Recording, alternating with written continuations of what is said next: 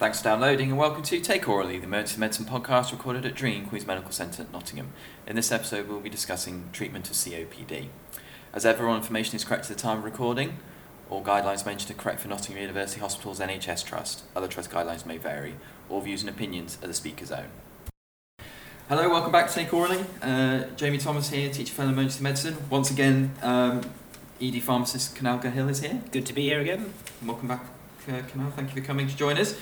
You've previously come to talk to us about treatment of hypertension. In this episode, we're going to be looking at COPD.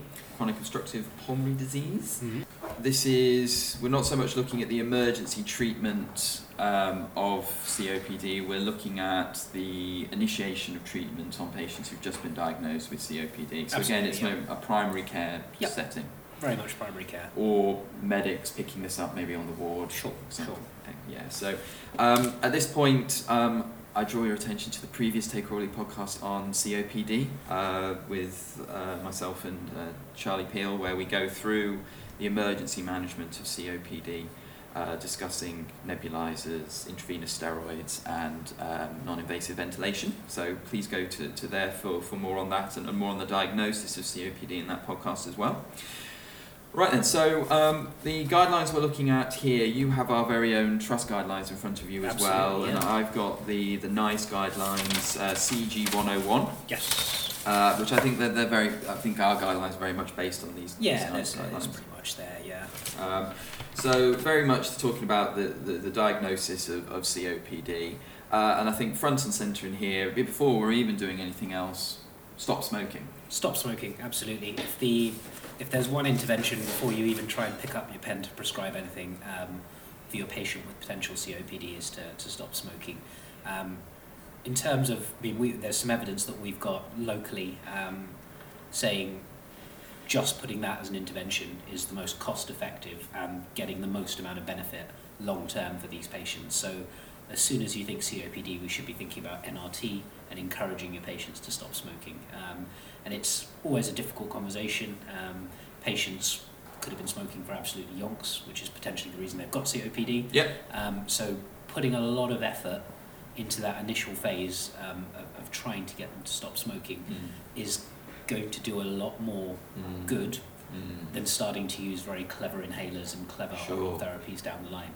So I think the key point to start with your COPD patient is to think about stopping smoking, get a good effective way that works for that patient off the fags and and starting to reduce their smoking amounts, and then hopefully get them off it altogether. There's a lot of evidence about a year down the line, 5 years down the line, 10 years down the line, they can regain some of their pulmonary function, and their risk of deterioration goes down massively. So I've got some evidence here. There's some guidance that was made by the London respiratory team where they looked at QALYs gained and stopping smoking, even potentially with pharmacotherapy or not pharmacotherapy, costs about £2,000 a QALY, which is, if you know anything about QALYs, that's very cheap for a QALY in that patient profile.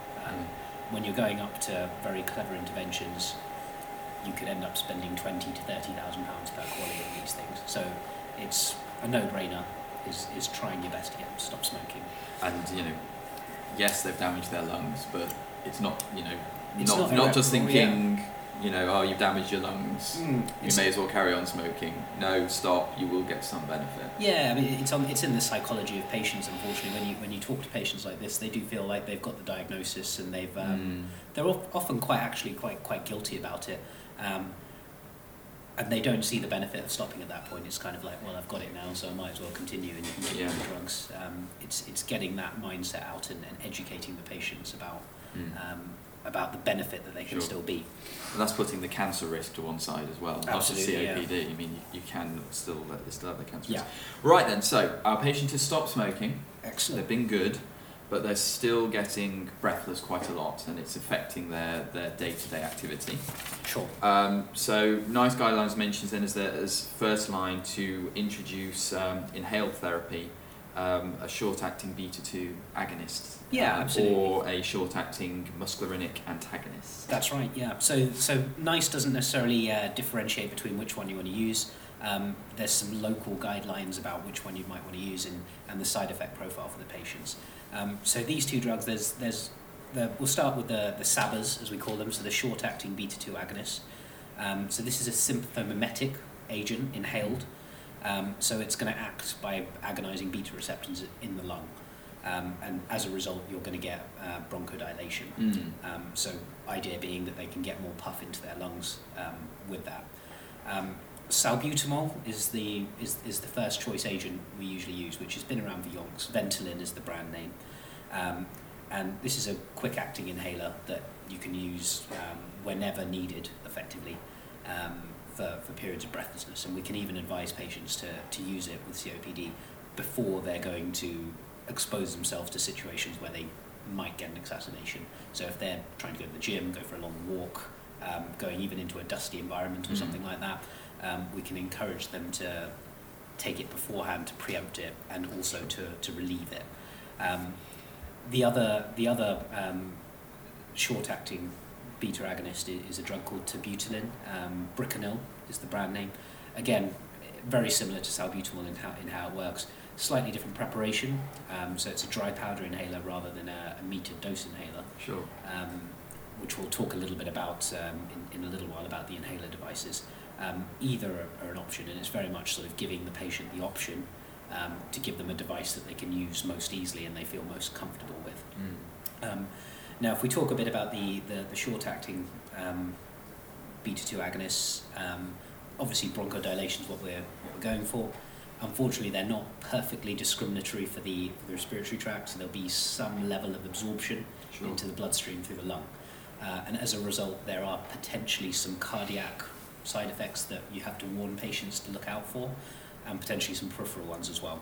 So a classic side effect of using a salbutamol inhaler would be potentially a tachycardia. Yeah. It makes the heart race because it is a sympathomimetic, so it's going to potentially increase sympathetic drive. Equally, you can potentially get some action into the periphery, so a fine tremor is also quite common with salbutamol use. Now, neither of these would be reasons to stop using the inhaler. The benefit of using it to open up the lungs far outweighs this tachycardia or the peripheral tremor. If we're starting to use these drugs in patients that are predisposed to arrhythmias or diagnosed with arrhythmias, or where the tremor is getting so bad that it's affecting day-to-day function, then we should be thinking about maybe reviewing it and using something else. That would be they're the sort of key side effects. There's no specific contraindications for using these inhalers because the benefit is so high usually. Yeah. And it's not necessarily something they're using constantly. And usually, obviously, the more they use it, the more the side effects will come out effectively. So we talked a bit of the beta-2 agonists. We mentioned the short-acting antimuscarinics. The SAMAs. SAMAs, yes, SAMAs as we know them as. So there's only one drug that we use at the moment for that, which is a drug called ipratropium. The brand name is called Atrovent, which is a metered dose inhaler. It's got a similar mechanism of action in terms of what we're trying to do, of how it works in the lung. Antimuscarinic action will work on the smooth muscle in the lung. And it will cause relaxation of the smooth muscle, and thus you'll get some bronchodilation. There is one little additional benefit, which is why some clinicians will prefer to offer it first line, which is being an antimuscarinic, it will tend to dry you up.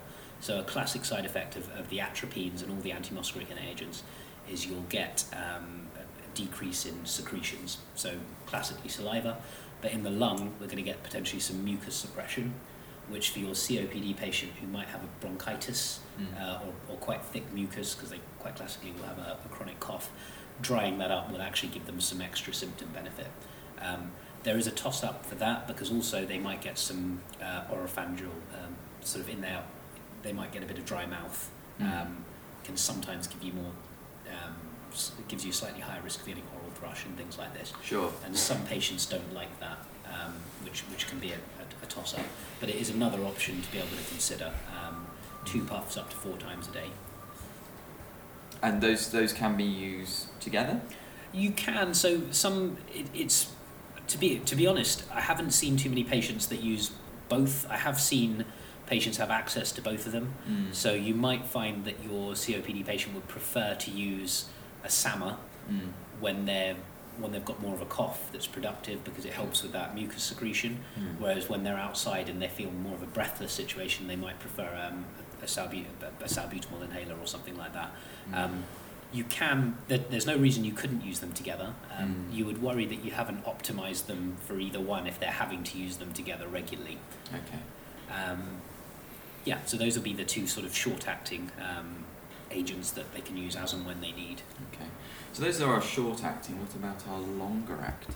So longer-acting. So yeah, we'd then move on to what we call the LABAs and the LAMAs. So in terms of their mechanism of action, identical to what we just said about how they work in terms of their bronchodilation. We start off with the LABAs. So the two classic ones, there's a multitude of new inhalers and new novel drugs that are coming out. And I won't try and talk about all of them, but the two classic ones that most patients are on are salmeterol, which is one of the constituent ingredients in Seretide, which is one of the combination products that's quite well known. Or the other one being formoterol, which is one of the constituent products in Symbicort, which is another quite classic one. Usually twice a day. So they will sit in the way the chemical structure is versus salbutamol is they've got a very long side chain, which means they sit in pulmonary tissue and they sit on that receptor and bronchodilate for a longer period of time. So usually it's 1 or 2 puffs of that twice a day. You have to be a little bit careful in terms of combination inhalers, because these are classically in combinations, but you can get them as monotherapy for inhalers. Sure. So once we're putting patients onto a new step or increasing them, we're trying to get them one inhaler wherever possible, which helps them in terms of compliance. There's some evidence to say that that's better for compliance. There's a couple of new novel ones, things like olodaterol and a couple of other new LABAs that are coming out, but we won't talk too much about them. They've got a very similar clinical profile. Okay. Should we talk about when we go to the LABA? Yeah, should we talk about that? Let's do that, and then we can come on to the other drugs. So effectively, we're looking at. I put the NICE criteria. So NICE criteria mentioned that basically it's all about their FEV1. Yes. So if you've got a patient who is taking the short-acting inhalers, is remaining breathless, getting frequent exacerbations, you think about them moving on to the longer treatment. So Sure. you measure their FEV1, and if it is equal to or greater than 50% of the predicted, you're going to start a LABA or a LAMA. That's right. If their FEV1 is less than 50%, you will start a LABA with an inhaled corticosteroid in a combination inhaler, or a LAMA. So it's looking at, are they still breathless on the initial treatment? Are they still getting frequent exacerbations? Sure. Measuring their FEV1. Yeah, so this is very much about breathlessness rather than, say, exacerbation. So this is sort of the normal day-to-day functioning. And it makes logical sense, doesn't it? If somebody's having to use their short-acting very often, why not give them a long-acting? It's going to help them out in the long run. So we talked about the LABAs, the salmeterol and the formoterol. The LAMAs are the ones that are kind of the new kids on the block to a certain extent. They're the newest of the novel therapies. The one most people will be familiar with is something called tiotropium, Spiriva, which is a clever little device where you put a capsule in and you crush it, and it's actually quite an old-fashioned product, but people quite like it. It's a once-a-day preparation, which again is really useful, which is actually a reason that quite often they're these days preferred over the LABA as your first intervention for a long-acting product. So tiotropium is quite high up the list of what will start as an initial therapy. Do have to mention, though, obviously, it is an antimuscarinic, and you are going to get some absorption, like we said with the salbutamol beforehand. Sure. So even though it's not particularly contraindicated in anything, I think if you've got very bad renal function, you have to be careful using it because it can accumulate. But if you've got effects, things like glaucoma, where you can't tolerate antimuscarinics, you have to be careful in starting this. Also, it's important to note we will not routinely give people a LAMA and a SAMA together. So we said before about SAMA, the ipratropium being an option. If you put somebody on a LAMA, it negates the need for a SAMA. Okay. Because you are literally hitting the same receptor. So if you give somebody tiotropium and then they start using ipratropium on top of that for exacerbations, it's going to be very ineffective because you've already done that. Yeah. So at that point you're using two different drugs. So once you've got them on the LAMA, they should probably be using a SABA to supplement that if they need it. Okie doke. So we've looked there really at our beta 2 agonists. We've looked at antimuscarinics. Nice. We just sort of mentioned there talking about steroids as well. Yeah. So shall we sort of move on to other drugs that we can use now? Absolutely. Yeah. So the last sort of main inhaled therapy that you're going to throw on top of this. So obviously the LAMA and the LABA are your first longer term intervention, and then you'll be considering an inhaled steroid if there's frequent exacerbations, I think is the quite classic reason. So when we're talking about the steroids, generally speaking, we don't use inhaled steroids on their own. They become a combination product. Yeah. So you wouldn't usually see a COPD patient on a monotherapy with an inhaled corticosteroid. It should be in combination with a LABA or a LAMA at that point, usually a LABA.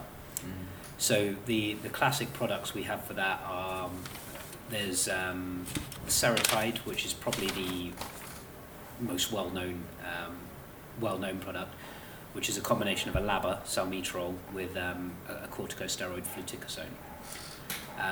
There's a couple of different agents as well. So there's Symbicort, budesonide with formoterol, and the other one that we use quite a lot of is something called Foster, which is bethazonum formoterol. So once you're using steroids, the idea is to prevent exacerbations coming in the future, and there is a little bit of evidence about saying that it can reduce that. But there is also a bit of evidence to say that long-term use of these inhaled steroids can start causing problems with pneumonias. And that's where we have to review the therapy long-term if they're getting lots and lots of pneumonias whilst on corticosteroids. Because you're immunosuppressing the respiratory tree. Exactly. Key thing with these products is, again, consider highly the patient choice about the device. That's going to mainly govern which product you're going to pick. And introducing a steroid, some of these preparations can have quite potent amounts of inhaled steroid in them. And again, we've said before, we can have some absorption systemically from the lung. So you're going to potentially give a lot of steroid to these people, significant amounts. So you have to consider the long-term effects of steroids, withdrawing abruptly, even sometimes thinking long-term about calcium supplementation and things like that. The classic thing that we'll counsel for steroids would be steroid deposition in the mouth and the throat is going to increase your risk of having oral thrush. So when people are using these products, we would tell them to rinse their mouth out with a bit of mouthwash or even a little bit of water, which will reduce that risk massively. Important to note with the steroids is, because of the way the preparations are, steroids are not always equivalent. So an example would be a Clenil inhaler, which is a beclomethasone inhaler. You wouldn't necessarily use that in COPD. Now there's beclomethasone in Foster, which is its steroid, but it's not dose equivalent with the Clenil. The particles are smaller, so you get a more potent effect. So when you're considering how much of your dose to prescribe, make sure you're considering that per the brand and the particle size that you're using. Various other newer products coming out into the arena. There's things like Relvar, Anoro, and things like this. We won't talk about too much because there's so many different types of inhale. We can't get through all of them. But it's very much on that patient choice. Sure. And assessing inhaler technique the whole time, I imagine, making sure our patients is, show me how you take it. Inhaler technique is the single. As a pharmacist, this is very much. My area is teaching patients how to use their inhalers. So inhalers, unfortunately, aren't ideal in terms of patients don't generally use them very well. That's why there's so many different types. So when you do prescribe the inhaler, it's incredibly important to teach them how to use it and make sure they're happy and able to use it. So we'll talk a bit about inhalers. There's 4 main types altogether. This is how I group them. So there's what we call the metered dose inhaler, which is your sort of your one that you press down on and it puffs out a cloud. Your classic Ventolin inhaler. Probably the most prevalent type of inhaler that we have, and probably the most difficult to use out of all of them. There's a high velocity coming out of that inhaler, and you have to coordinate breathing very, very carefully to be able to get that dose into your lung. It's actually an incredibly difficult thing to do. But the doctors, pharmacists, nurses are not very good at doing it themselves, let alone being able to counsel on it. They're a good choice in your patient that doesn't have very good respiratory effort. So in terms of not able to take a quick, sharp breath, somebody that breathes quite gently, they're a good choice because the velocity of the particles comes out of the inhaler. You don't have to make that yourself. So the classic thing with these is slow and steady intake of breath. So when people are taking these inhalers, they need to breathe all the way out before they take it. And then when the inhaler's going off, they need to inhale very slowly and very steadily to be able to get proper deposition into the lung. We can increase the efficiency of these inhalers massively by prescribing a spacer with them. So there's a lot of evidence to say that using these with spacers gets better outcomes. Patients are better at doing them.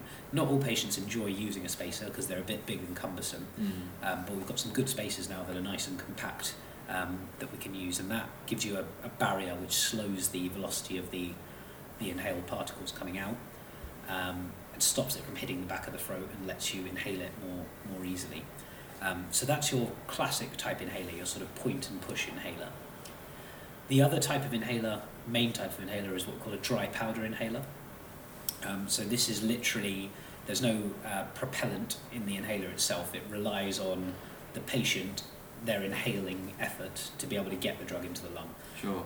Your classic example of this would be something like a Symbicort inhaler, Yeah. a Turbohaler, or a Seretide AccuHaler, which is sort of the flying saucer looking one. So those ones, once they're primed properly, and there's various different ways to prime them, some of them can be a twist, some of them can actually be unit dose, is that they have to take quite a quick, sharp, big inspiratory effort to be able to break up that dry powder and get it appropriately into the lung. Probably slightly higher risk of also depositing in the mouth in terms of steroids, so you have to be a bit careful with getting them to rinse out. So they're quite good for your younger patient who's got good respiratory effort. Generally, they don't tend to be as good for patients that they can't draw that short, sharp breath. Sure. So that's your 2 classic types of inhalers. The new 2 subtypes that have come out is the older-fashioned single capsule inhaler, which is a type of dry powder inhaler. So that's like your Spiriva, the tiotropium. Would be literally a capsule that looks like a capsule you'd swallow, which can be a big problem because I've had plenty of patients that have been prescribed Spiriva and are taking them orally when they should be putting them into a device and snapping them. We can laugh, but it's really important because they weren't told, they weren't told and they don't know, and it looks like a little capsule you swallow, so they can be forgiven. So the capsule is literally put into a device, a HandiHaler. There's a button to snap that capsule to bring the powder out, and then they'd need that short, sharp, powerful drawing of breath to be able to get it into the lung. This can be a bit fiddly for your older patients, so think about your patients with osteoarthritis, things where they can't manipulate small things. They might not be a very good option in that patient class. A few other examples of those capsule type inhalers as well, but the classics being Spiriva. The last one being what we call a Respimat inhaler, which you don't see as much of, but is actually quite a clever type of inhaler. That is a inhaler that causes a fine mist of particles, really slow-moving fine mist. And the classic one is Spiriva Respimat. The idea of that being that it's really slow-moving, it's very easy to slowly and steadily inhale it in. They can be quite tricky to use in terms of they've got a clicking mechanism and a releasing mechanism. And so if we are using that with patients, we've got to make sure that they're absolutely comfortable using it and they know how to inhale it. You don't see too many of those generally, but it is an option for people that don't, again, have that inspiratory effort. Nice mentions about oral corticosteroids, basically saying maintenance not usually recommended. Yeah. Basically for risks of adrenal suppression, osteoporosis. So if there is a maintenance dose, want to keep it as low as possible. Absolutely. I know a lot of patients do have a rescue dose of steroids if they feel an infective exacerbation, like they'll have a rescue dose of an antibiotic like doxycycline to take. Absolutely. And patients may be discharged with a short course but maintenance dose not really recommended. Sure. And then it moves on to mentioning a word which is always fun to say, theophylline. Theophylline. Oral theophylline, only to be used if the trial of SABAs and LABAs has not really worked, or if the patient is unable to use inhaled therapy. Yeah, I mean, when we're getting into theophylline territory, so when we talk about theophylline, it's what we call a phosphodiesterase inhibitor, a xanthine derivative. It's got a very, very complicated mechanism of action, but for all intents and purposes, it is a bronchodilator, an oral bronchodilator. It's not a very pleasant drug to use because it's got a very narrow therapeutic index, and because of that narrow therapeutic index, it's got a very small window of dosing where you've got efficacy. So if you're below that, you're going to get, it's not going to be very effective, and if you're above that, you're going to get toxic symptoms, and it can potentially be quite toxic.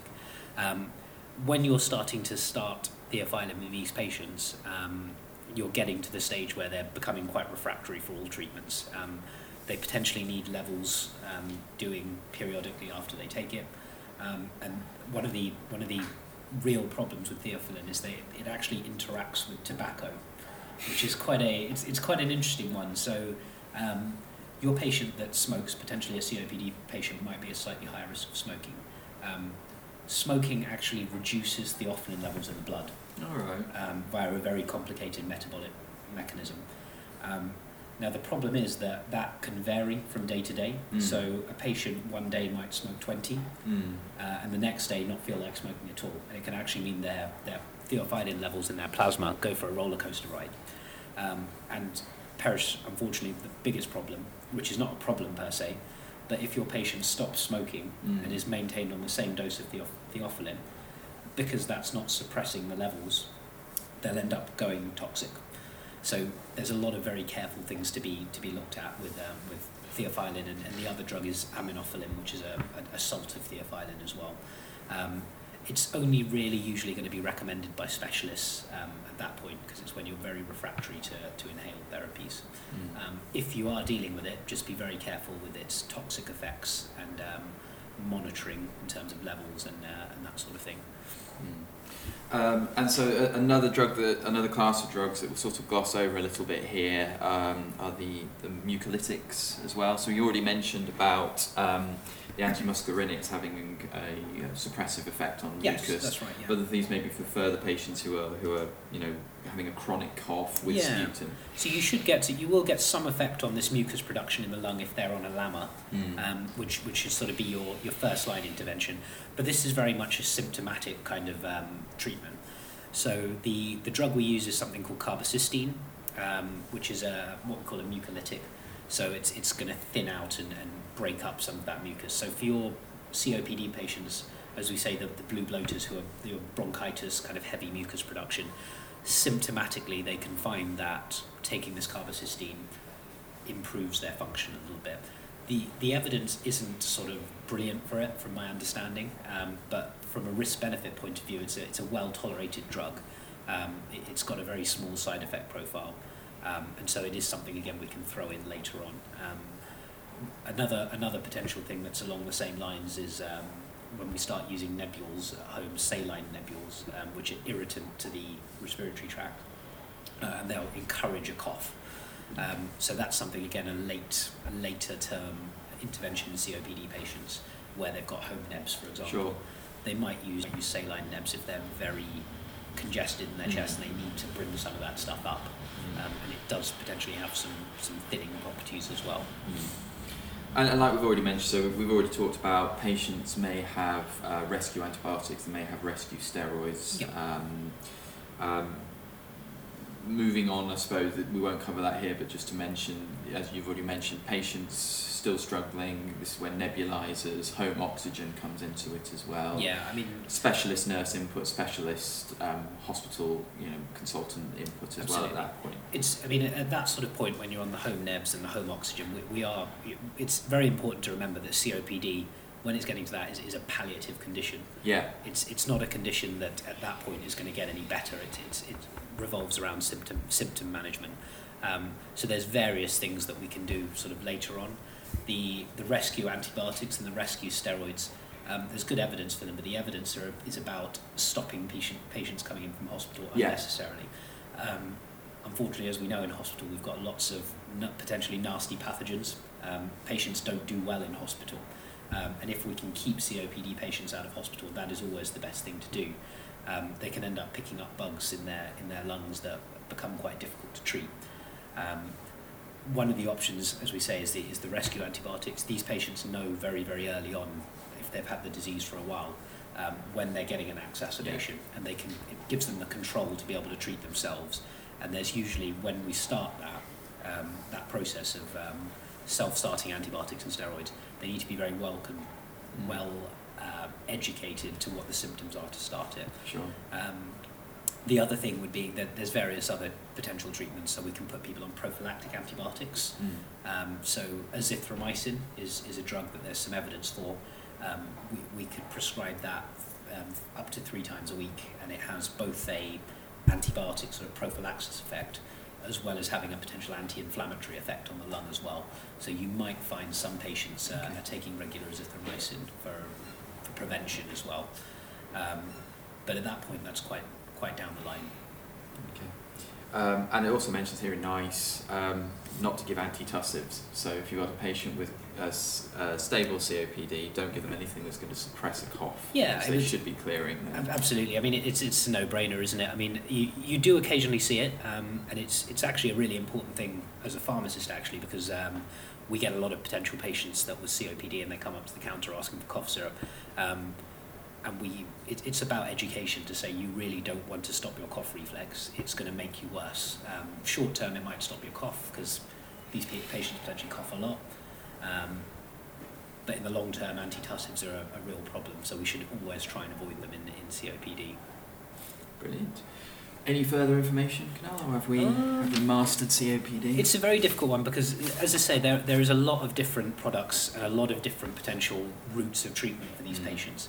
So this is why we've purposely not specifically gone into every single product and every single inhaler type and how you treat patients. The take-home message, I think, from this is once you've got a formal diagnosis of COPD, that lack of reversibility in the disease, do the simple things right first, get them to stop smoking, and the other thing we didn't touch on actually was get immunisations done. I was about to say, yeah, flu vaccines, pneumococcal vaccines, things that were going to prevent them from getting problems with their chest because they're going to be at a higher risk of hospitalisations and mortality because of that. Do the simple things well, and when you're starting to look at pharmacological interventions with inhaled therapies, make sure you give the patient something they can use and they understand how to use it. Make that be your key decision in what you're going to prescribe. So you might think that this patient is will benefit from a LABA and their therapeutic profile will be excellent for that, but you might find they just can't use the inhaler and they don't like it, and they're getting on really well with the LAMA instead. Sure. Make that be your key intervention. Sure. The devices often have got about 3 or 4 different formulations, so for example, Symbicort and Foster, they come in a metered dose inhaler, they come in a dry powder inhaler, various different strengths. So give them the product that they can use the best, educate them on how to use it, and make sure, I think it's manage expectations of what they want in terms of their disease. Do they want to not go into hospital? Do they want to cure themselves of this disease? You have to be very clear with them, and so they understand what to expect, really. Yeah. But yeah, I think the key thing is simple interventions first, and then govern your therapy patient specifically.